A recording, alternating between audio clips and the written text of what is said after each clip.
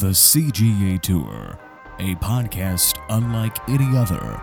Now your host, Calvin Alexander.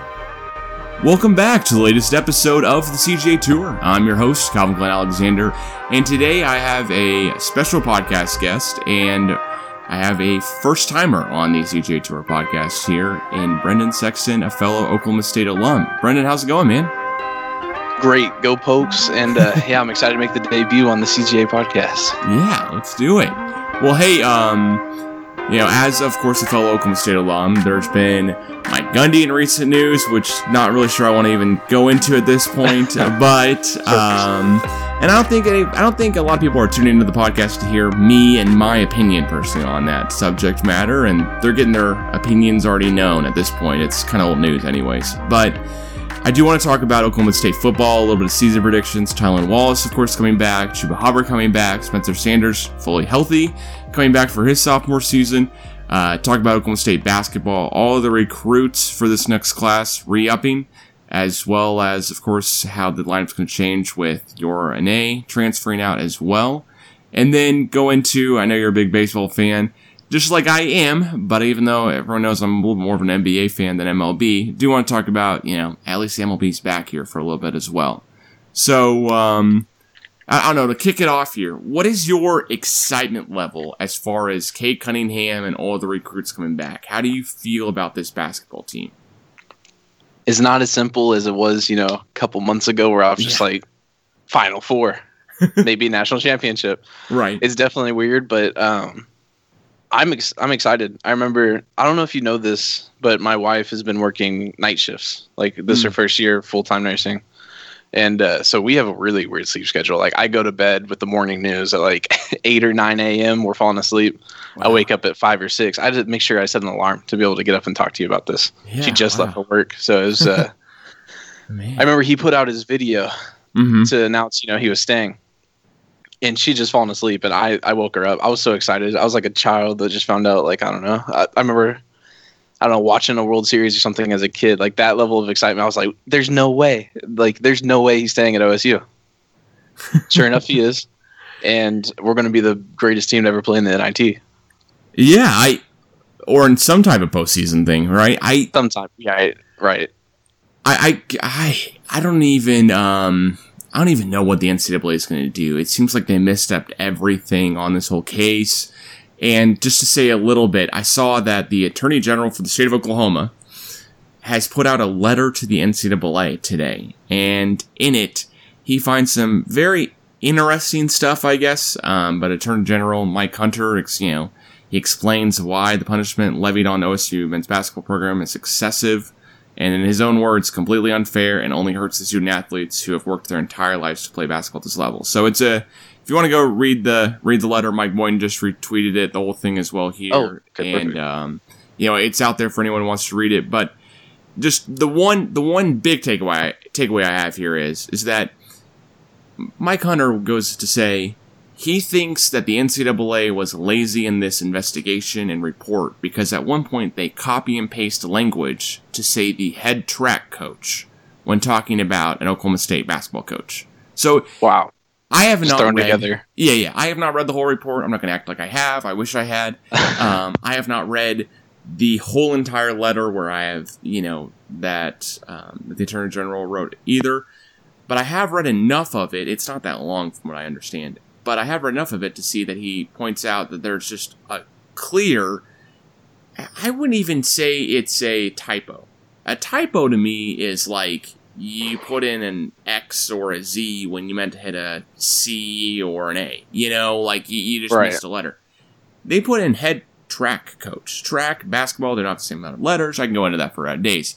So that was really it's copy funny and pasted, yeah. Right, yeah.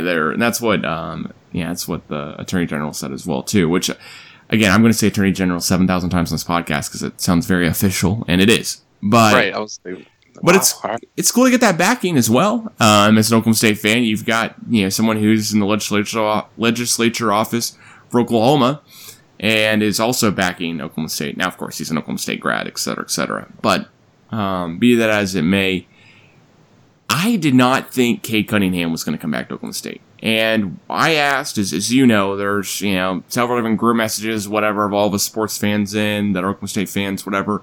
And I asked a bunch of friends, including you as well, in one group message and said, hey, what are the chances you're hearing, right? Like, I don't want to get my hopes up really high if I'm following a certain OSU blog here and there, and they're like, oh, Kate's coming back for sure. And I'm going, man, I guess Kate's coming back, and I have all my hopes and dreams dashed when none of my friends and people that I trust a little bit more than some blog writers say, hey, there's no chance. And for lack of a better term here, everyone else I know was like, dude, not a chance. Not a single chance. I mean, I work with people in the state of Michigan. They go, man, that sucks you guys lost Cade. Basically, when the NCAA ruling came out. It was... That's how people in different sports circles were with me. They'd be like, yeah, sorry to... Like, my boss of the world, he was like, hey, that sucks. Like, you guys are going to be so excited to watch this year. I was like, he's not gone yet. He's not gone yet. Yeah. But I think everybody thought, like, he's going to college. He wants to play at the highest level. He wants to be in the tournament. He's got to go somewhere else. But Boynton's doing good things there. I want to touch on that for sure. Like, I am a huge Mike Boynton fan, and I think he's going to take OSU to a level that obviously it's been at before, but I think it's going to exceed that, and he's about to do some really great things for Oklahoma State. Already has. Yeah. But will continue. He's been amazing for the program, for the university, and just been amazing. I mean, he's not from Oklahoma. He's never said that. He's definitely from Brooklyn, New York, as we all know. Yeah. As Oklahoma State fans. But he is an incredibly good representative of the state of Oklahoma for an Oklahoma State University basketball head coach. He is someone who I'm like proud to go, yep, that's our coach. I would trust anything that man says. Yes. Yeah. But, I mean, that's exactly it. And everything he puts out on social media and a press conference, everything like that, it's not even that it's so well done. It's just sincere. And previously, with the Travis Ford and the, I think Sean Sutton, right, and Eddie before then as well. Mm-hmm. I was born in 93. I think you're, a year or two after me or so. So my point 97. here is, yeah, okay, so yeah. before. But my point here is that the Oklahoma State basketball heyday for me, I really do remember 04, and I remember Oklahoma State winning the Big 12 championship. But before then in basketball, it's hard for me to come up with like a really strong memory. I mean, I do remember watching the teams, all type of stuff, and when I go back and look at them, I'm like, oh yeah, there's that guy, whatever. But like the guys that I remember Oklahoma State is Joey and Stephen Graham, Ivan McFarland, James on Curry, etc. Right? And that was Eddie to me. But then also that got me into watching Oklahoma State basketball, and I saw where Eddie's teams went downhill, and Eddie had issues that were not on the court. And then Sean Sutton came in. Then we had Travis Ford, where, oh my gosh, dude, we got Marcus Smart. We got Juwan Evans. We have,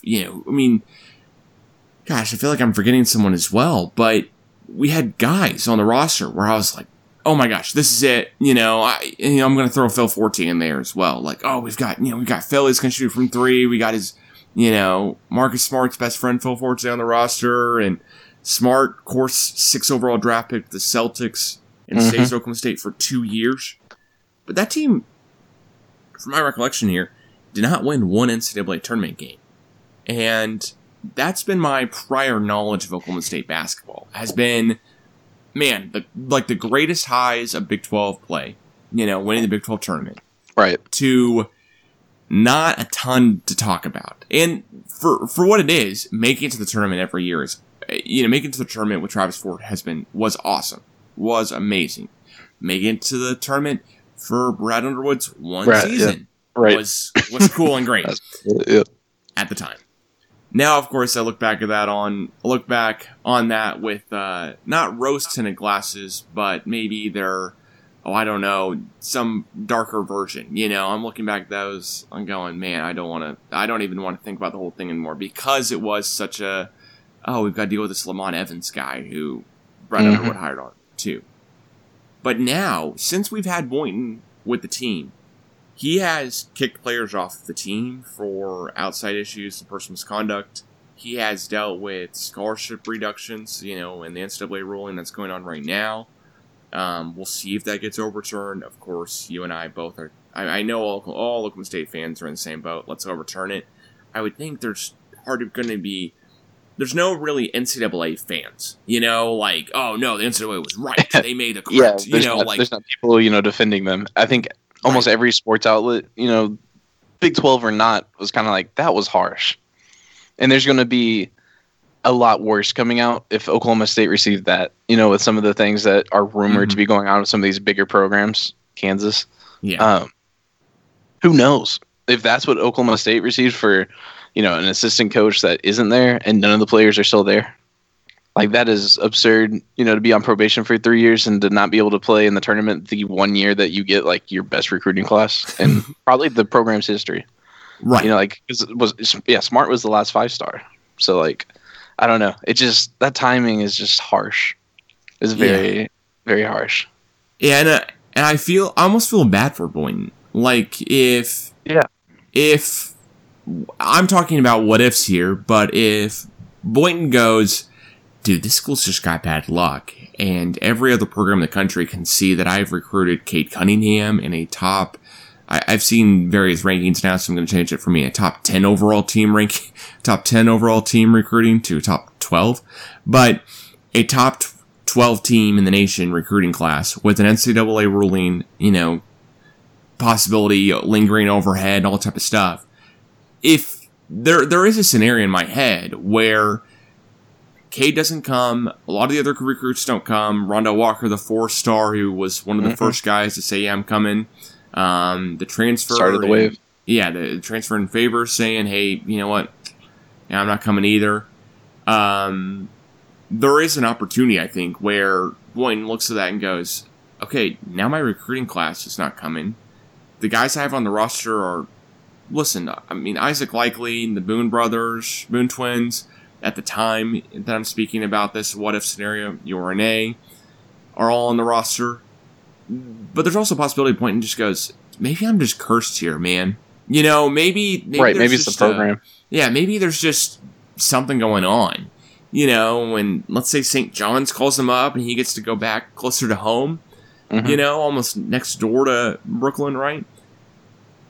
He would leave. But instead, of course, these guys, Boynton keeps working, one, which is what we all respect him for, and all the guys re-up their commitment. And there have been 2 transfers out of Oklahoma State, but the transfer that I think you and I care about more is not Hitty Roseneck, who is transferring to the University of Missouri Kansas City, who I will have trouble pronouncing his name in the future here because I won't have talked about him that much going on forward because he's not on the roster. And he's not playing against us in any form or fashion, I don't think. But URNA is the guy where I'm like, crap, man. If only he had decided to stay. Right, no, that's definitely a centerpiece to a really good roster already. Yeah, it's just, but at the same point, I'm so happy Boynton. Of course you want your head coach to try to re-up the recruiting, right? But I think there is a scenario where, let's say he tries his best, it's not his decision whether these guys come back or not. It's their decision.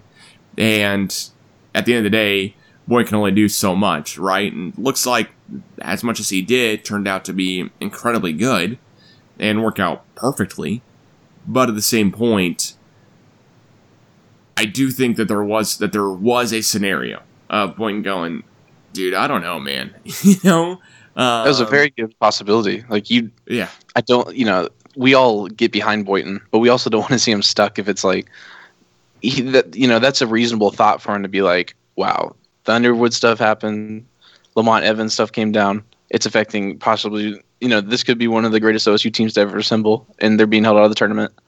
What's wrong with this? Does NCAA not like this program? Like, do I need to go somewhere else? Because if I was an AD at any Power 5 school, and I saw what Boynton had already done at OSU, how he'd already integrated himself in the culture, he had the fans completely behind him. He got top recruits to just be like, I want to go to Stillwater, Oklahoma, for at least a year, of my life, which that's hard for anybody to do, paying or not. It's like, that blows my mind. He's already done it that fast. I thought it would take a few years. I still believed in, his ability to do that. He's very personable. Mm-hmm. But the fact that it happened so fast, it's just like, I would not have been surprised if, Cunningham was like, hey, I'm not coming. I appreciate everything. Go Cowboys. And then Boynton, got a call from any Power 5 school and was like, we will give you as much money as you want because we've already seen what you can do. Right. That was definitely a realistic scenario, like you said. Yeah, especially if, I think about several schools that would go, like Missouri, right? Boynton is not an Oklahoman. He's not from Oklahoma. In fact, he got brought onto Brad Underwood's staff, of course, as another assistant coach. And it's almost like you have the devil and the angel on each shoulder if you're Brad Underwood. And unfortunately, the devil in this scenario was Lamont Evans. The angel was Mike Boynton. And I did forget how the timelines work out, but of course Underwood didn't take either of them with him to Illinois. Right. And fortunately, we got so lucky to hire on Boynton instead of Doug Gottlieb's of the world or whoever else, right? And I think there are some things where I'm always going to go, you know what, I'm not 110% with Mike Holder on this or whoever it is. But, man, the Boynton hire could not have worked out better. I don't know what situation where it does work out better necessarily, to be honest. It really doesn't. Because, OSU is a great school. They are Power 5, obviously. Mm-hmm. And they're well respected, I would say, in the Big 12. But you're not getting coaches that are trying to come there and do that. So, for Holder to make, or whoever, like you said, made that decision, it's just phenomenal. That's just, so much has already come out of it. It's awesome. Well, I do want to also ask you, though, more about now how you think the season will play out for basketball, right?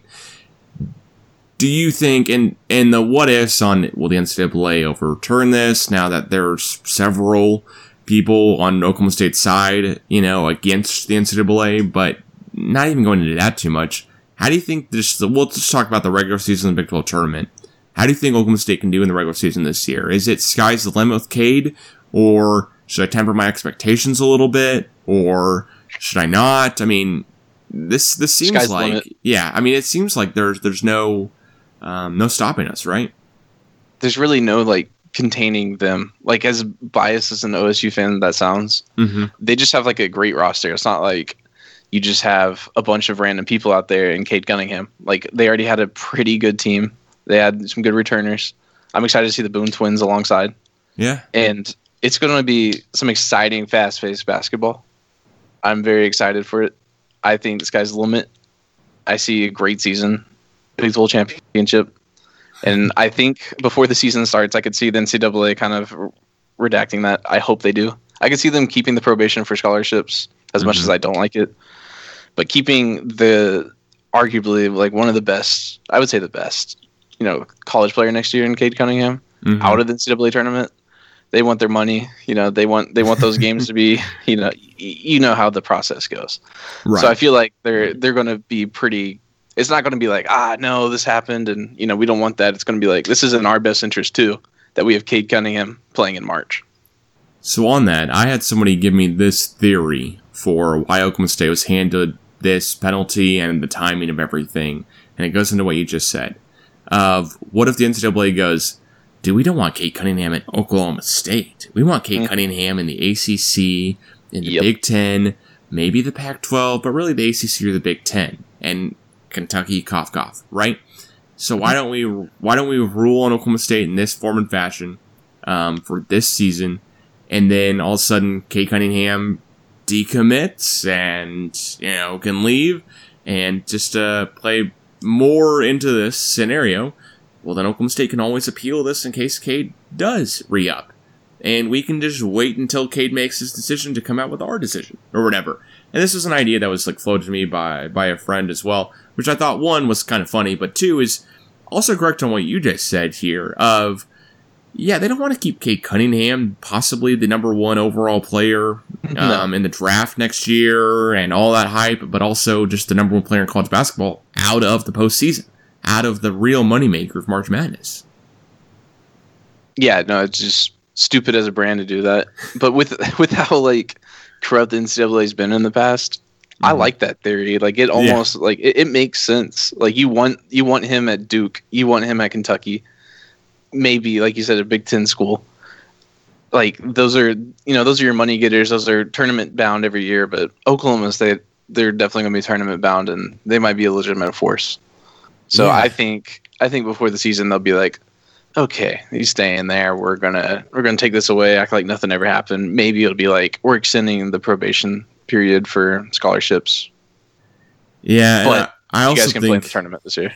Yeah, and I also think there's an option where they just go, we have decided to change the postseason ban to next season, or whatever as well. Mm-hmm. Where they just go, yeah, let's just change the postseason ban to next season. Because for anyone who comes out and says, listen, you are punishing the kids in the university and all type of stuff who were not even involved. And on the other side of it going, well, then how do we deter this? How do we punish them, period? You know, like, investigations take time. This isn't a thing where we can just go, okay, we've seen 6 months of evidence and just rule on it, right?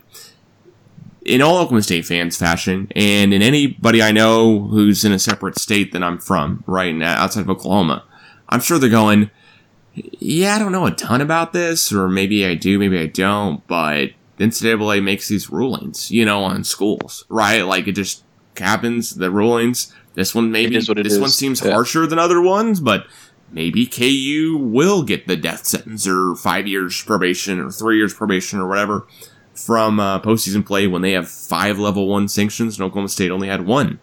You know, and to speak on why I think that the NCAA should not only follow the coach, but also give time to the current players on the roster for sanctions and rulings, that type of stuff, right? At the end of the day, Definitely. Oklahoma State hired on Brad Underwood and hired on Lamont Evans. He was getting paid under Oklahoma State payroll. There's no questioning that. That's why Oklahoma State got this. It was under investigation in the first place. On the other hand, the decision by the NCAA did not come in the middle of August and said it was for a future season, right? It did not come out before NCAA recruiting for this current season. You know, it came at a certain time where scholarships are divvied out to players on other rosters, and unless you are the Kate Cunninghams of the world, other schools may or may not be as incentivized to recruit you when they've already got their lineup and everything set. You know, if you're the Montreal Peñas of the world, right? You're a 3-star athlete. You had, you know, schools looking into you, schools recruiting you, all type of stuff, whatever, right? You are more or less the typical recruit for Oklahoma State to get. You know, the 4 stars happen sometimes. We get the Marcus Smart, we get the Juwan Evans, etc. But let's say you're a 3-star athlete, right? You're one of the Boone twins here, or whatever it may be. All of a sudden, you're screwed by the NCAA if you want to play in postseason basketball, and the promises you were given originally, you no longer can be kept by the school, right? Yeah. Hey, man. Right, it's not in their hands. Right. I mean, let's say Cade did decide to leave, and hey, you know, I'm not coming. Then all of a sudden, the Pena kid probably goes, wait a second here. I'm not going to get 1 season of Cade Cunningham, which granted it was only going to be 1 season, but like several of the other guys maybe don't come, and all of a sudden this recruiting class looks a lot different. And on one hand, he could be going, this gives me a great opportunity and I can play more, etc., whatever it is. On the other hand, he'd go, crap, I don't get to play with this incredible playmaker who may raise my status up and help me improve and help me in practice, etc. as well too. And just, I would say if I were the NCAA, yes, you have to make rulings. 1, why not follow the head coach who hired on the assistant coach in the first place, right? If the head coaches never really make fault and really cause issues, and it's always assistant coaches, well, from my understanding, Oklahoma State did not tell Brad Underwood, hey, you have to hire Lamont Evans or we're not going to hire you. I don't think that's how it happened. I think it was Brad Underwood hired Lamont Evans. Brad Underwood is currently a head coach at another university that's actually a Power 5 school, and he left for after 1 season. So, follow Brad Underwood. Find him. You know, penalize his recruits or whatever. He made a bad decision. Now, should have Oklahoma State known more? We don't know. The background stuff is hard to tell, and it's all murky and stuff. I would say probably, but it still is tough. On the other hand, just besides following the head coach no matter where they go to penalize them in some form or fashion, doesn't have to be scholarships, but at least monetarily. On the other hand, give the school that you are issuing the sanctions and penalties to at least a gap of a year from recruiting and committing to actually when these guys are going to, be in fault, right? Or be harmed by this decision, right? There are plenty of guys from this current Oklahoma State recruiting class who are not going to go pro next year unless something crazy happens that I don't foresee coming, right? Right. And it gives those players next summer or this current season to try to work on a transfer and all type of stuff too. And so at least the player can go, you know what? Man, I didn't see that Oklahoma State would get this. This wasn't what I was promised on. This wasn't what I thought would happen. This wasn't what the head coach thought would happen, et cetera, et cetera. But now all of a sudden they have time to change that up and work over a season or a summer or whatever it is to have more time to go, okay, well, I'm going to play out this current season as I thought was going to happen and as I was assuming was going to happen, right? That I would be fine because, did the NCAA need to make this ruling now or could they have waited another year to make it and investigated more? Just kind of the timeline stuff. So those would be my two things, at least, is follow the head coach, who hires on the assistants, if it's always the assistants, and change the timing of the sanctions and probations, all that type of stuff, to a year after. So at least the players on the roster have time to transfer, turn pro, or at least play out the season under what they currently thought it was going to be like before the sanctions came down. And that'd be my thing as well, too. I love that idea of almost like a gap year. Yeah. Sort of say. Like, you can't expect a program to be hit with this. Obviously, it's punishment, but it's not like OSU actively, like you said, was trying to be devious and try to do this stuff. It was an assistant coach. The head coach needs to be followed with that. But they need a year to, not only for the school to be like, this is bad, we need to, hope the recruits stay.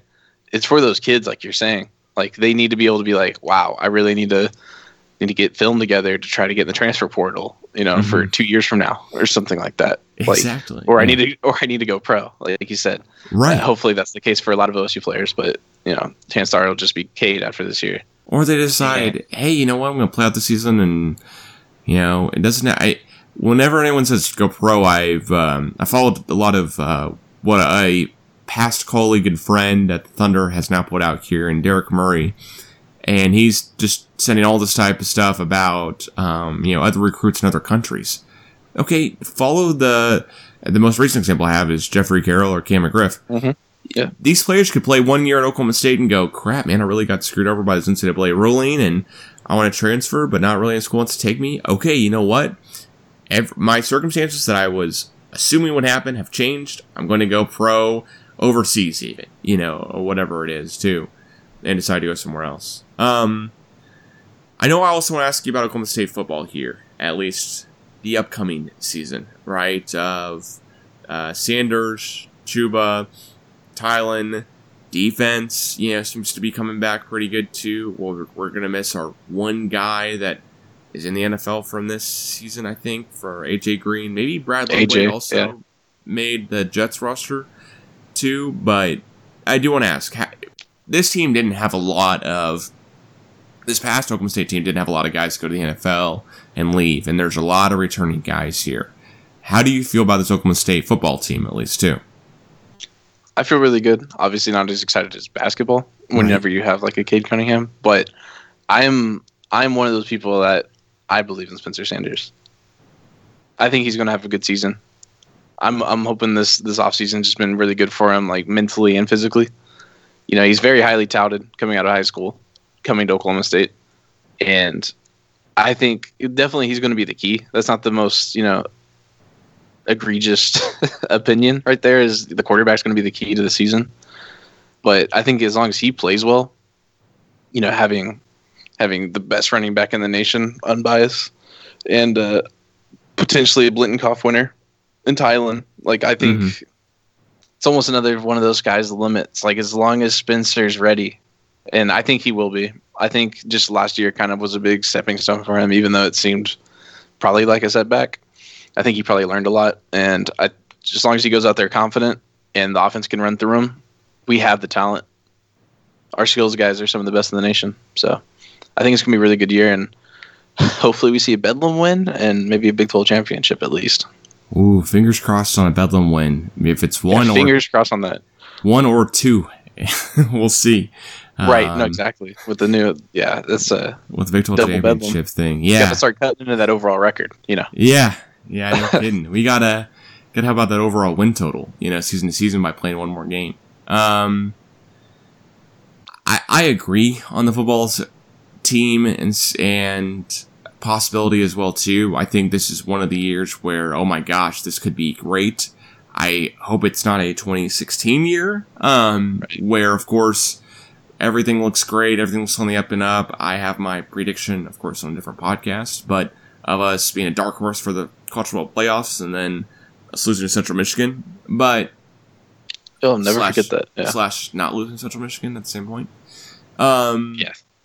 Should have been game. Should have been game. Anyways, but on the other hand, I think this team could be incredible. I think Spencer Sanders with a second year of a very similar type of offense, a guy who's already on staff at Oklahoma State and Casey Dunn, now taking over as offensive coordinator and previously being the wide receivers coach, so not a huge offensive change. And having Tylen and Chuba, I mean, we're talking the guy who, one guy should have, no matter what, been in the Heisman Trophy ceremony at least last year. He should have been one of the finalists. He should have been in New York. Yeah. It shouldn't be a conversation. That I don't think even is a conversation. I mean, you got Chase Young there. Listen, Chase Young's dominant, defensive guy, all type of stuff too. But he misses 3 games for Ohio State. They don't blink an eye. It's just bizarre how the Heisman is the most valuable player overall and type of stuff. Well, you don't always have to have a defensive player there, etc. But anyways, I think Chuba definitely deserved a spot last year in this Heisman Trophy ceremony. Of course, we know Wallace, before his injury last year, the year before that, when he was a sophomore, is a runner-up to the Blitnikoff Award winner. And I still think, my bias is probably creeping in here a little bit more as people are listening to this, but should have won the Blitnikoff as well. And so I think all this sets up for a really, really good year for Oklahoma State football. Do I think there'll be a team or two that we struggle against? For sure. That happens to every team, every single year. Always a Kansas State or somebody that's just... Yeah, OU lost to Kansas State last year. I mean, it was... no one... I didn't see that coming at all. I thought OU would run the table again, as they had, before. But at the same point, I want to have so much confidence in Oklahoma State football. Something's just nagging at me a little bit because I haven't seen it yet. I haven't seen us have an undefeated season completely. Closest we got before was in 2011, but man, I'm excited to see this football season too. But hey, to round out the podcast here a little bit with you, I want to ask about the MLB season. How excited are you that MLB baseball now is back? And do you have any dark horses or teams to watch for that you're looking forward to see too? Yeah, I'm pumped. I've been home for 3 months now. I don't know if I was in Arizona at spring training whenever everything kind of came down, and so we were just in quarantine in the hotel, and they were just bringing us food. So I wasn't complaining too much, but it was really weird. Just everything was on halt. I grew up watching baseball every spring for spring training, and then you have summer, and it's just been weird without sports. So I was hoping baseball would kind of be on the forefront of coming back to try to, the marketability, the opportunity cost of that is so high. New fans. They took a lot longer than everybody hoped, so that was really sad kind of seeing all that happen. But it's back. The Kansas City Royals, I'm going to say for a dark horse. Okay. They are my employer. Okay. But they're a young team. They're fast.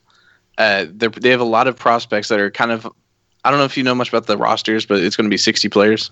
Okay. And it's going to be like a taxi squad. They can travel with, I think, 30. And they have different parameters and stuff, but basically they had to submit a roster of 60 players that are eligible to play this year. And so it's going to be very expansive. I know it's 60 games, but if you can just be rotating in different pitchers like that and keep everybody's arms fresh and just they can just go out there and throw the ball, just as hard, because it's only 60 games. You don't have that longevity of a 162 game season. I think any team has a chance, as crazy as that sounds. You don't know. Teams can be hot. People always touch on the Washington Nationals.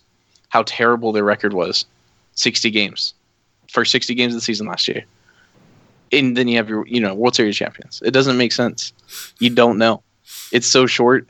Like, I saw a really good comparison. Like, you say a really good power season, you see somebody hits 30 home runs. You're like, wow, that's a power hitter, like in a general baseball season. The numbers for that this season will be 11. It's just so weird. Yeah. So 11 home runs is equivalent to a 30 home run season.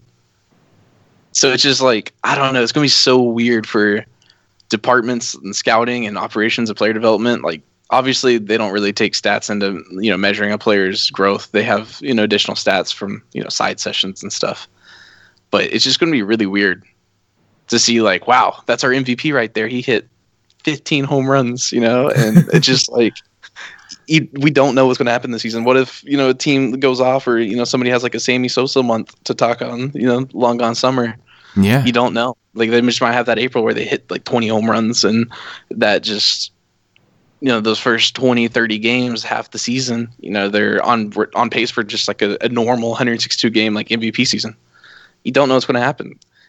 Tigers, Marlins, World Series. Nobody knows. Nobody knows. That would be interesting if the Tigers did go. I mean, if you had one of the teams who just has the number 1 overall pick and same year just has a crazy good season as well. But I'm with you. There's just so much speculation to be had of how does this work? Because this is a whole season that's changed. NBA, of course, has their end of the season change where it's kind of all figured out. But baseball's just such a different animal to deal with too, with 7 games, 7-game series for all postseason stuff. But also, just you have the different factors of a guy can get hot for, like you said, like Sosa for a month when he did for Long Gone Summer. But you can also have just weird stuff where all of a sudden Garrett Cole goes off and he's just, he has, I mean, if it's only 60 games, I mean, what he has, if he's 10-0, I guess starts, that's crazy. Yeah. And you could go, oh my gosh, that guy's the Cy Young Award winner and he's 10-0, or whatever it is too. It's going to be weird reviewing stats in previous years. Like 10 years from now, looking back, some random kid's going to be evaluating players, be like, MVP.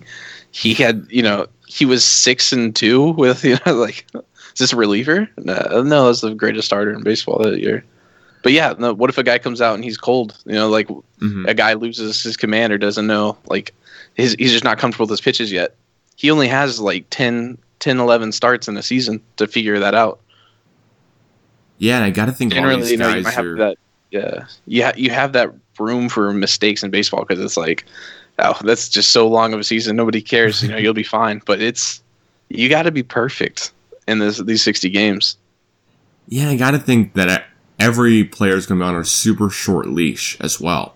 There's not going to be a lot of, like as you're saying with the pitchers, but at fielders, if you have 2 errors in a game or whatever, dude, we only have 59 left. We're used to having 162.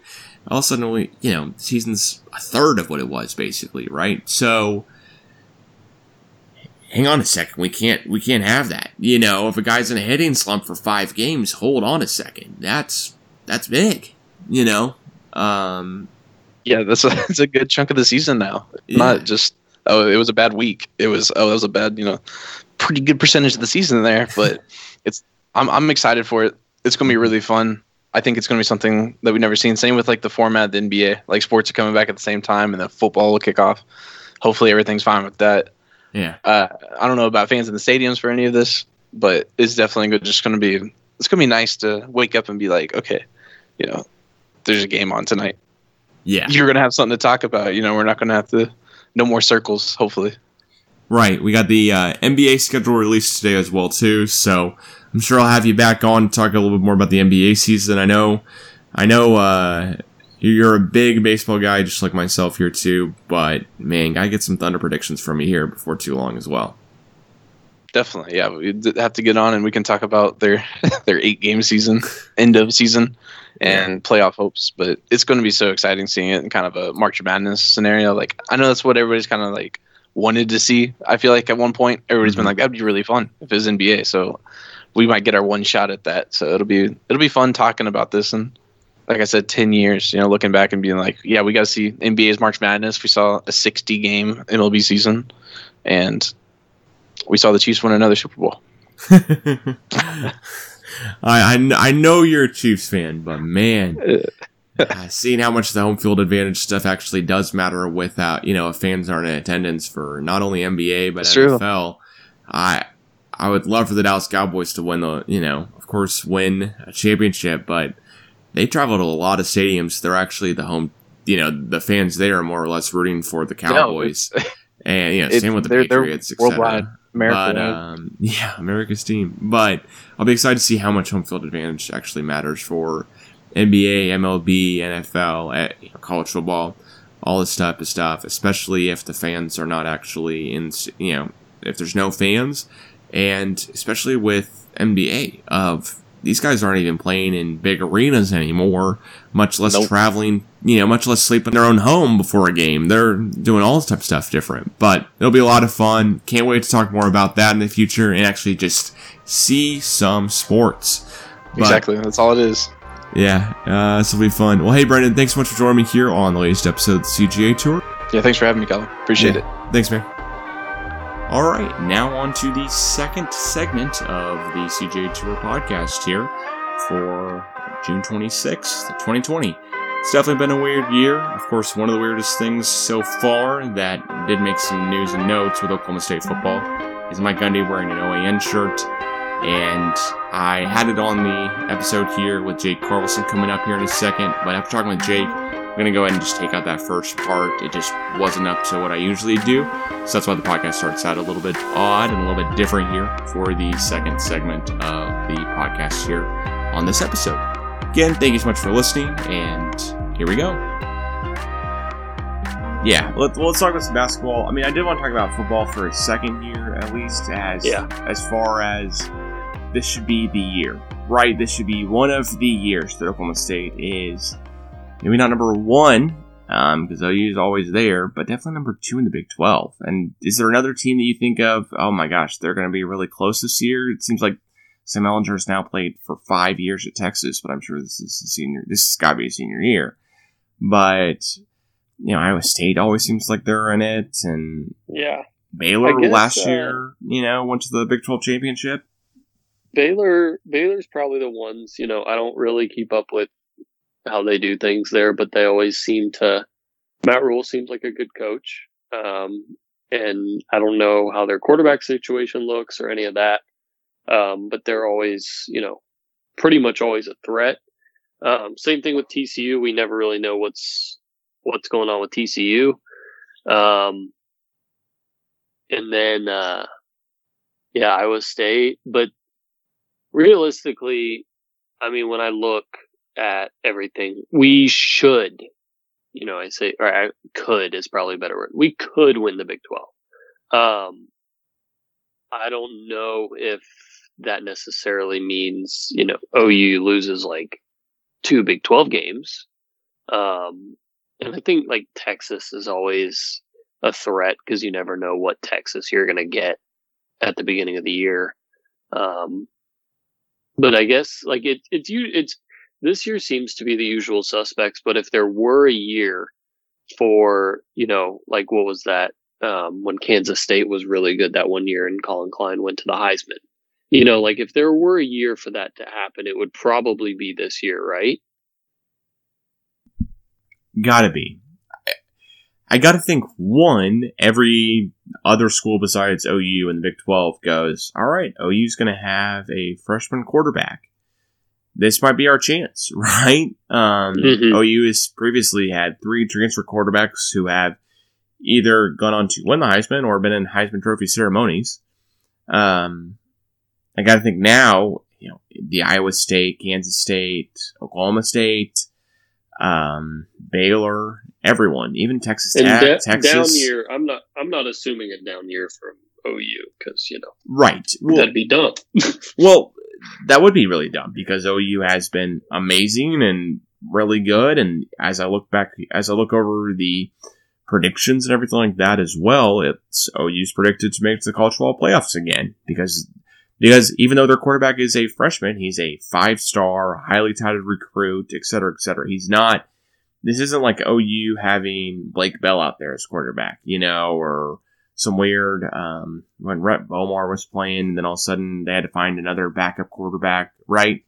This Spencer Rattler kid is supposed to be amazing. So I think every other school in the Big 12 goes, hang on a second, okay, OU doesn't have Kyle Murray coming in, or Jalen Hurts, or Baker Mayfield.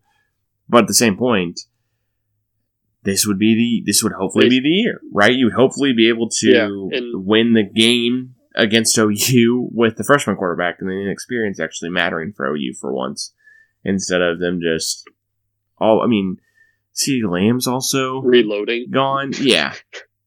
But as an Oklahoma State fan, I'm way too knowledgeable of the term reloading for OU instead of rebuilding. Yeah. Because I guess that's like one of the main things is like OU just always reloads, and that we could be completely off the mark here. Like OU could come out and just start annihilating people, which really probably wouldn't surprise me at all. It'd be just par for the course with what they've been doing the past 4 years. But yeah, like I guess on paper, preseason, without having seen anybody play, with Spencer Rattler being quote unquote untested, not having played, stuff like that, then yeah, like this year is seemingly up for grabs, but once the year starts, if OU just turns it on, it wouldn't shock me, and I'm sure it wouldn't shock you either. Right, and it's not like OU has to go to Ohio State this year to play non-conference. I mean, they do have Tennessee. Well, they play Tennessee, right? Yeah, they do have Tennessee on the schedule, and they play at Army. And Army's always tough because of their different style of play versus, they're hard to prepare for because they play, the triple option or everything. So, always tough, but they started their season home Missouri State, home Tennessee, at Army, which is cool. And then they have the Big 12 especially for Big 12 teams playing Army. When you don't have the ball, you can't score. Yeah, that's the other key thing. Yeah. But them playing Army, OU can score very quickly. It's not like Army playing a Big 10 team. Like if Army's playing Michigan or something, like Michigan takes 5 minutes to score, whereas in the Big 12 you can score in just about 30 seconds. So that'll be interesting. I'm assuming that they will probably blow them out, or it will be like a 10-point game, just because it'll be like 24-14 or something, and OU will probably have it in the bag in like the second quarter. But yeah, it's hard because it's hard to say, but I'm not counting OU out until I improve it otherwise, and I think that's completely fair. And I like Lincoln Riley a lot. It's hard not to like Lincoln Riley as much as he beats us, but I think that's just how it goes. And OSU, they've got to stop losing those games. That's the K-State or the Iowa State or whatever it is. We talked about this pretty extensively yesterday, how different the program would look if we had won that Iowa State game, even if we didn't win the national championship, right?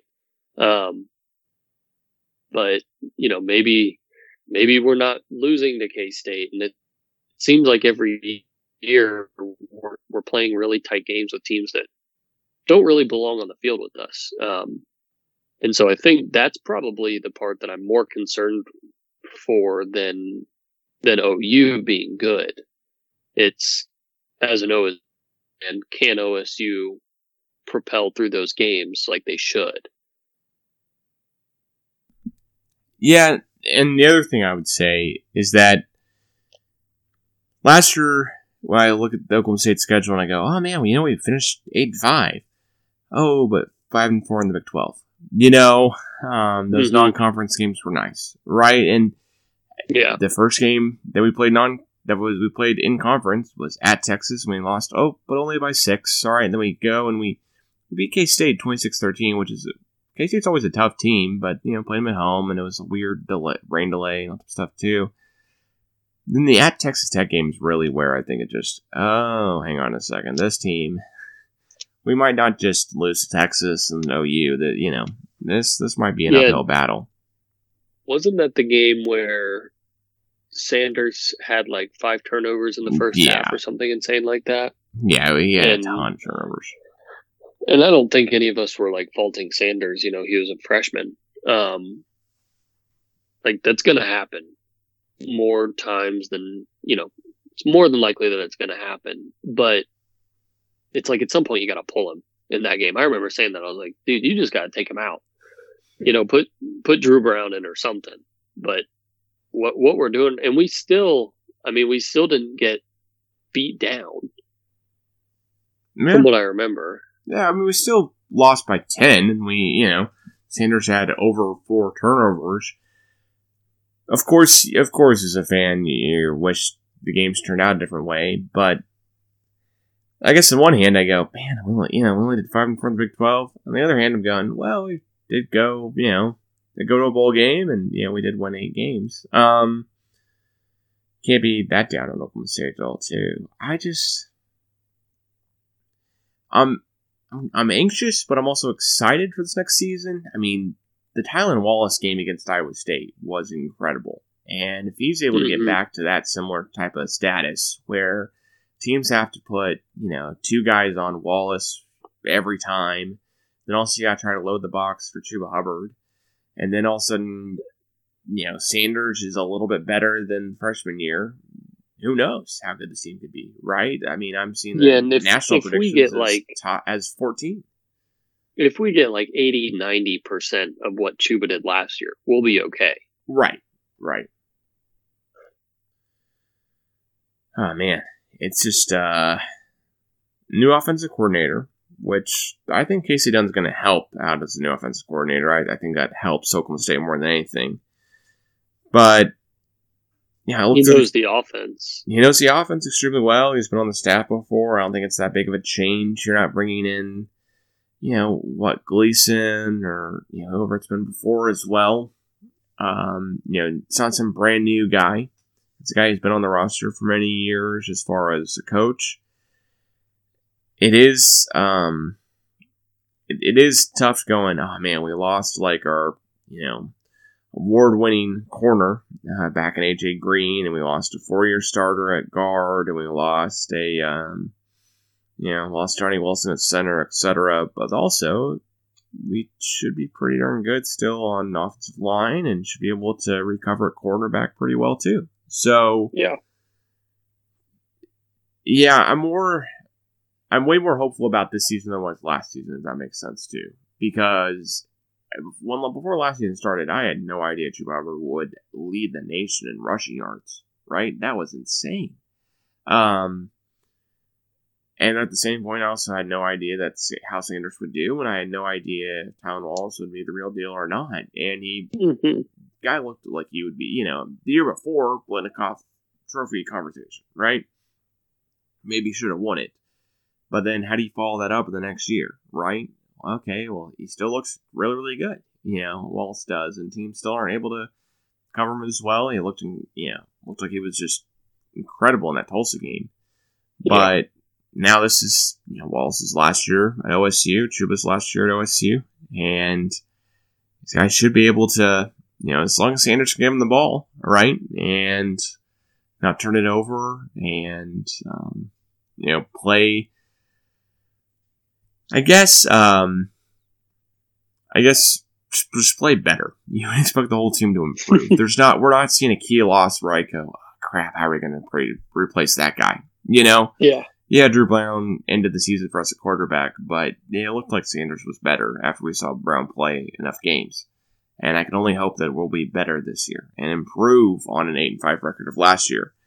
I'm reading the Athlon Sports College Football Preview, and they're predicting Oklahoma State to finish second in the Big 12 behind OU, but with a 9-4 record and 6-3 in the Big 12. So, that means winning all the non-conference games, which, let's face it here, Oregon State home, Tulsa home, Western Illinois home, should win all the non-conference games, shouldn't be a question.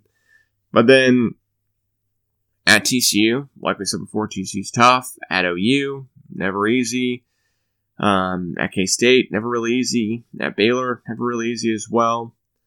It's just, there are some games there where it lays out going, man, yeah, the at OU game, that's going to be tough, right?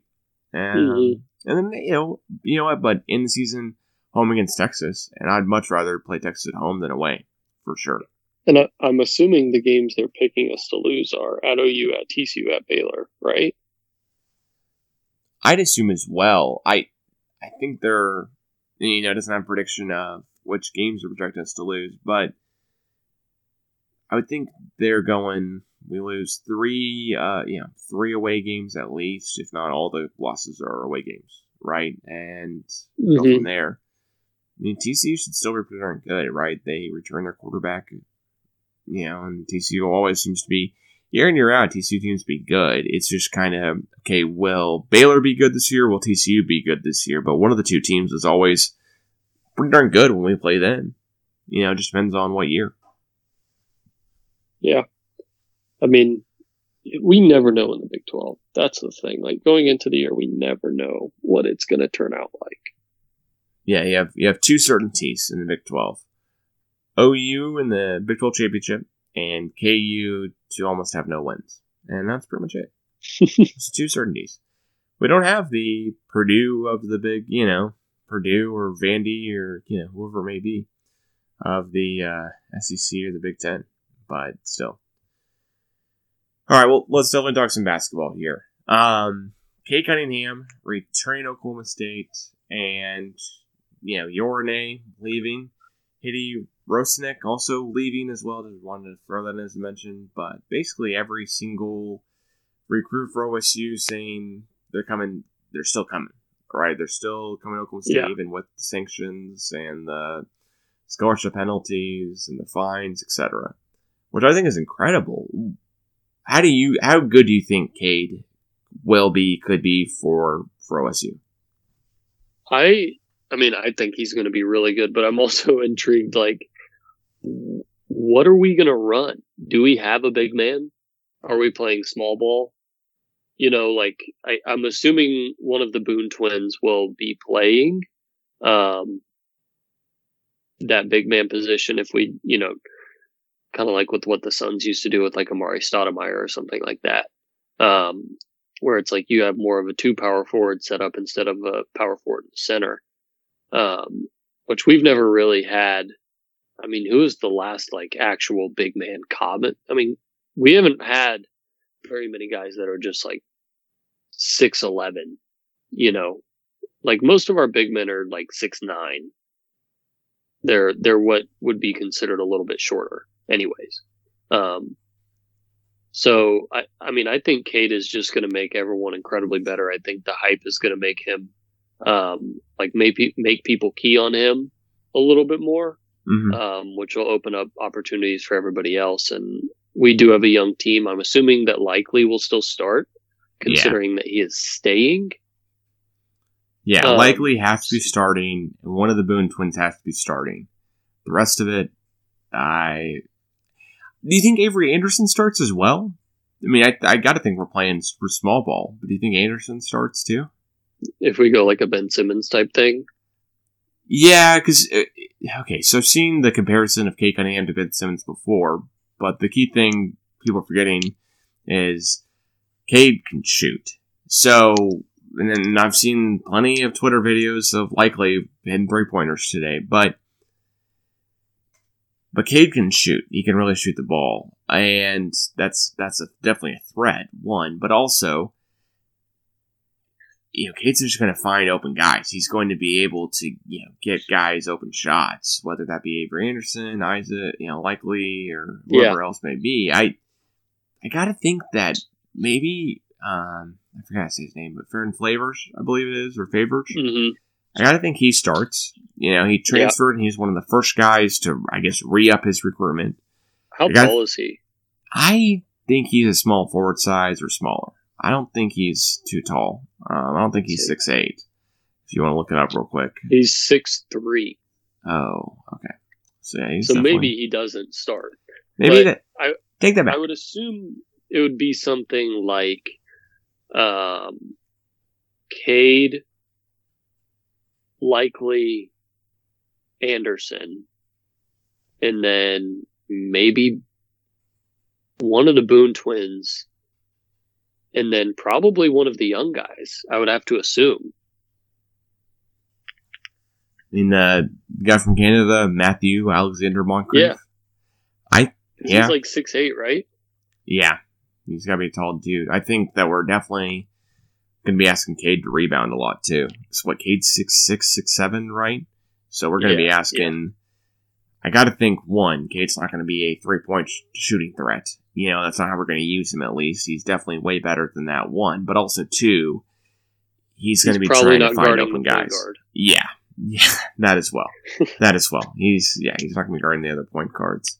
What do you think of the fact of... Go ahead. Because Likely's our best defensive player, right? And I think we can say probably Likely and Anderson are two of our best, because I think Avery Anderson is... I mean, he's very active on the defensive end, which is a plus. So, but it also wouldn't surprise me if they bring him off the bench. You know, if they bring him and like Chris Harris off the bench, like I'd be okay with that. Yeah, I would too.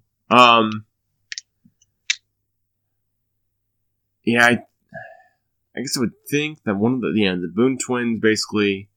I mean, maybe as much of it doesn't matter about starting as it does minutes, but at the same point, in college basketball, it still matters who starts. Maybe there's a guy who transfers in or so that starts, but it's a Solomon type of guy who's pretty darn tall, but at the same point, just Cade can get him over that hump where all of a sudden he's better because he's got this amazing 5-star point guard who plays this kind of hybrid small forward role in Cade. And... Yeah. You know, and OSU's amazing. I wonder... I still wonder about Yor.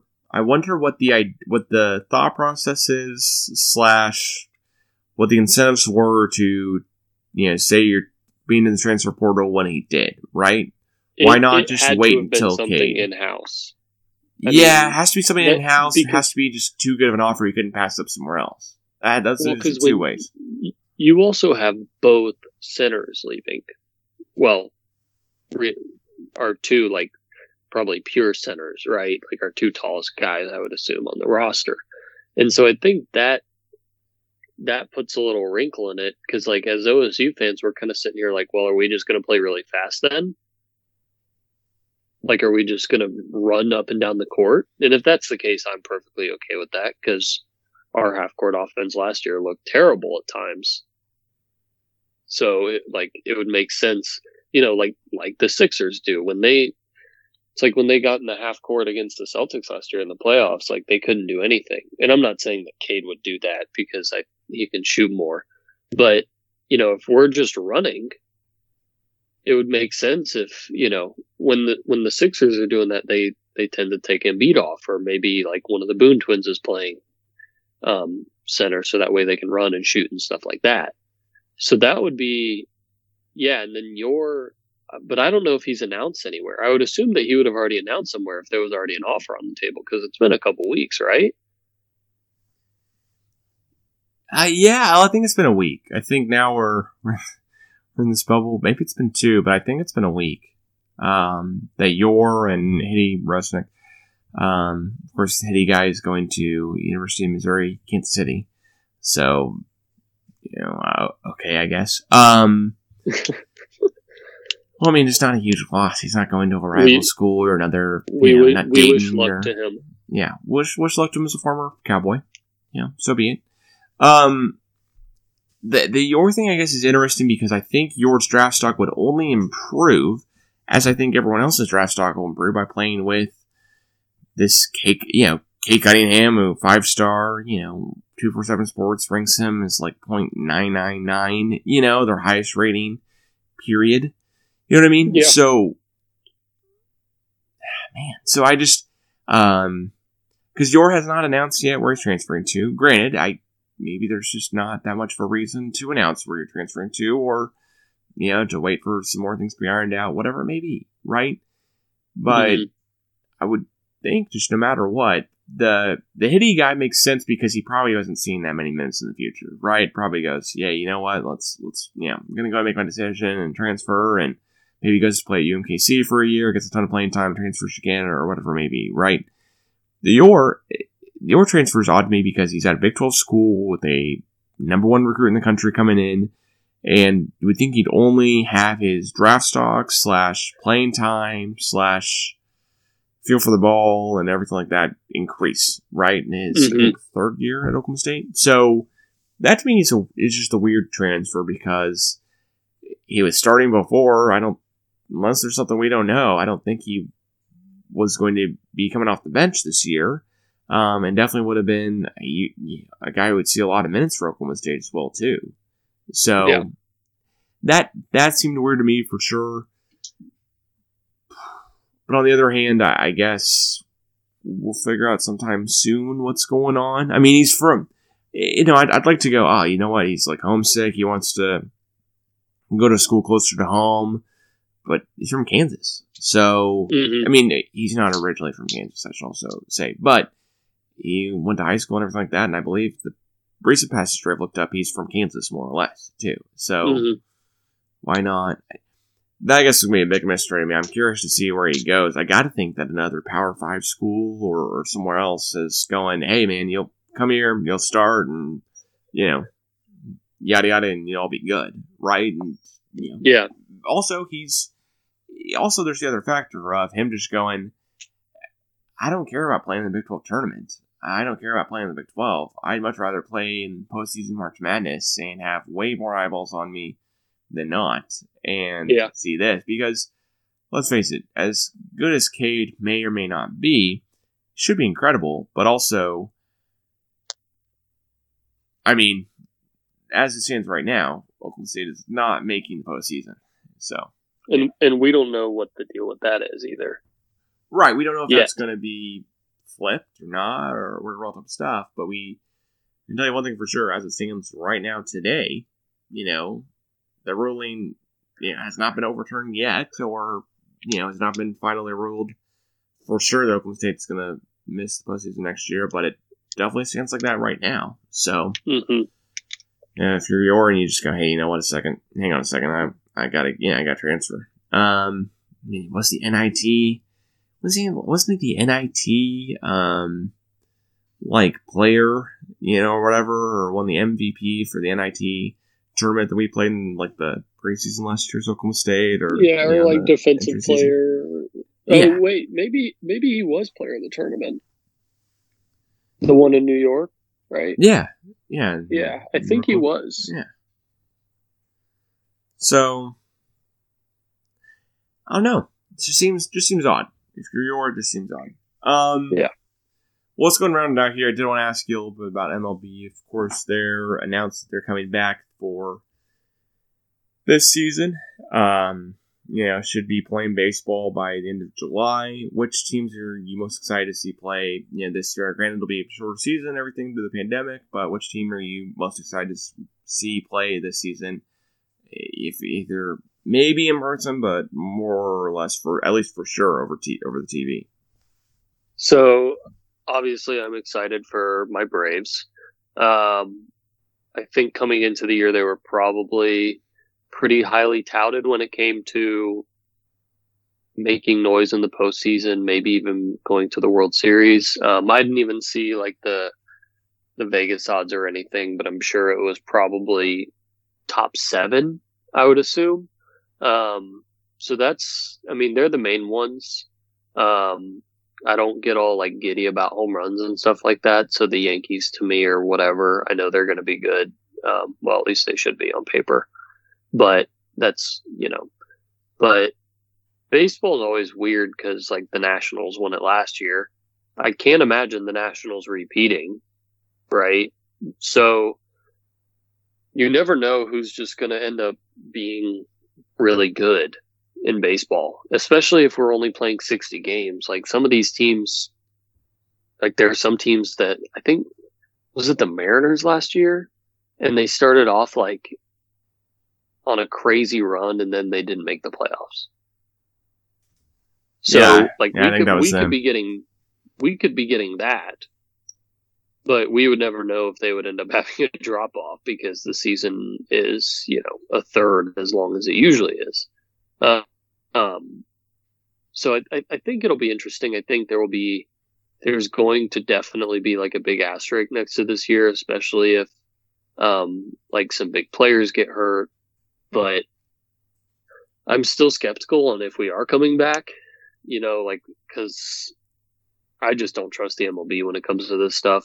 I just never know, because it seems like not only their marketing team, but their upper level management is just not that great.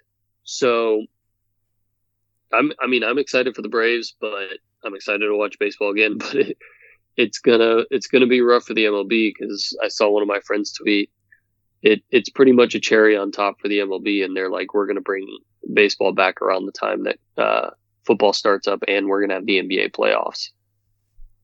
So, and I'm pretty sure Champions League soccer is going to be coming back then too, which probably won't take out a viewership from the MLB, but like they're deciding to do all of this in the midst of everybody else coming back.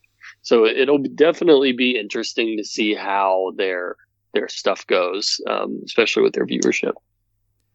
Definitely will be, for sure. I think that a lot of people will be tuning in to start, and then see how it goes from there. Probably still locked in, though. I know I'll try to watch as many Padres games and see how they do this year. I can't think that the shortened season would help out younger teams, but at the same point, who knows, right? Yeah. I would think that the reverse would be true, is that younger teams would have more energy, and players don't get, hurt as easily, when you get be older and stuff like that. I assume that hurts teams that are older, playing more games than less, but who knows? I'm excited to see. I think the Mariners will be a lot of fun this year. I also think the Braves as well. Be a lot of fun. Excited to see. Maybe the Twins. Twins should be good as well.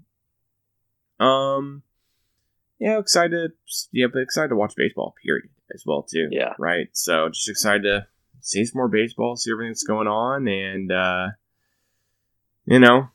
hope for the best, not only health-wise of everyone playing and involved, in no matter what sport it may be, but more or less just happy to see sports come back, too, but at the same point, hoping and praying that everyone stays, safe and healthy and all type of stuff as everything goes forward. Would be awesome to be able to watch college football this year and watch college basketball this year, no matter what.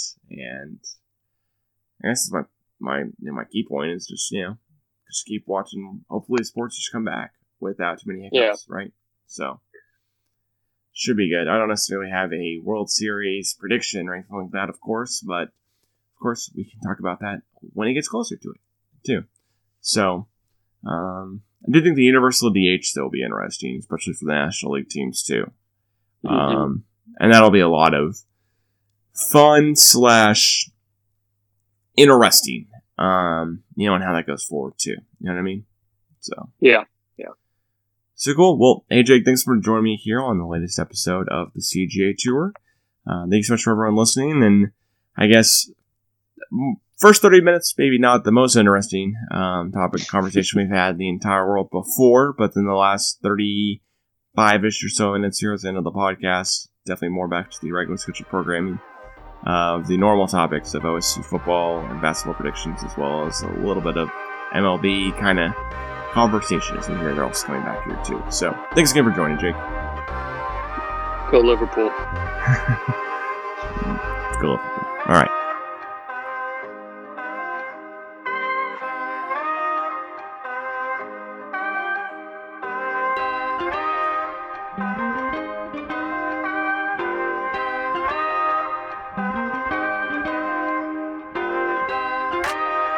Thank you.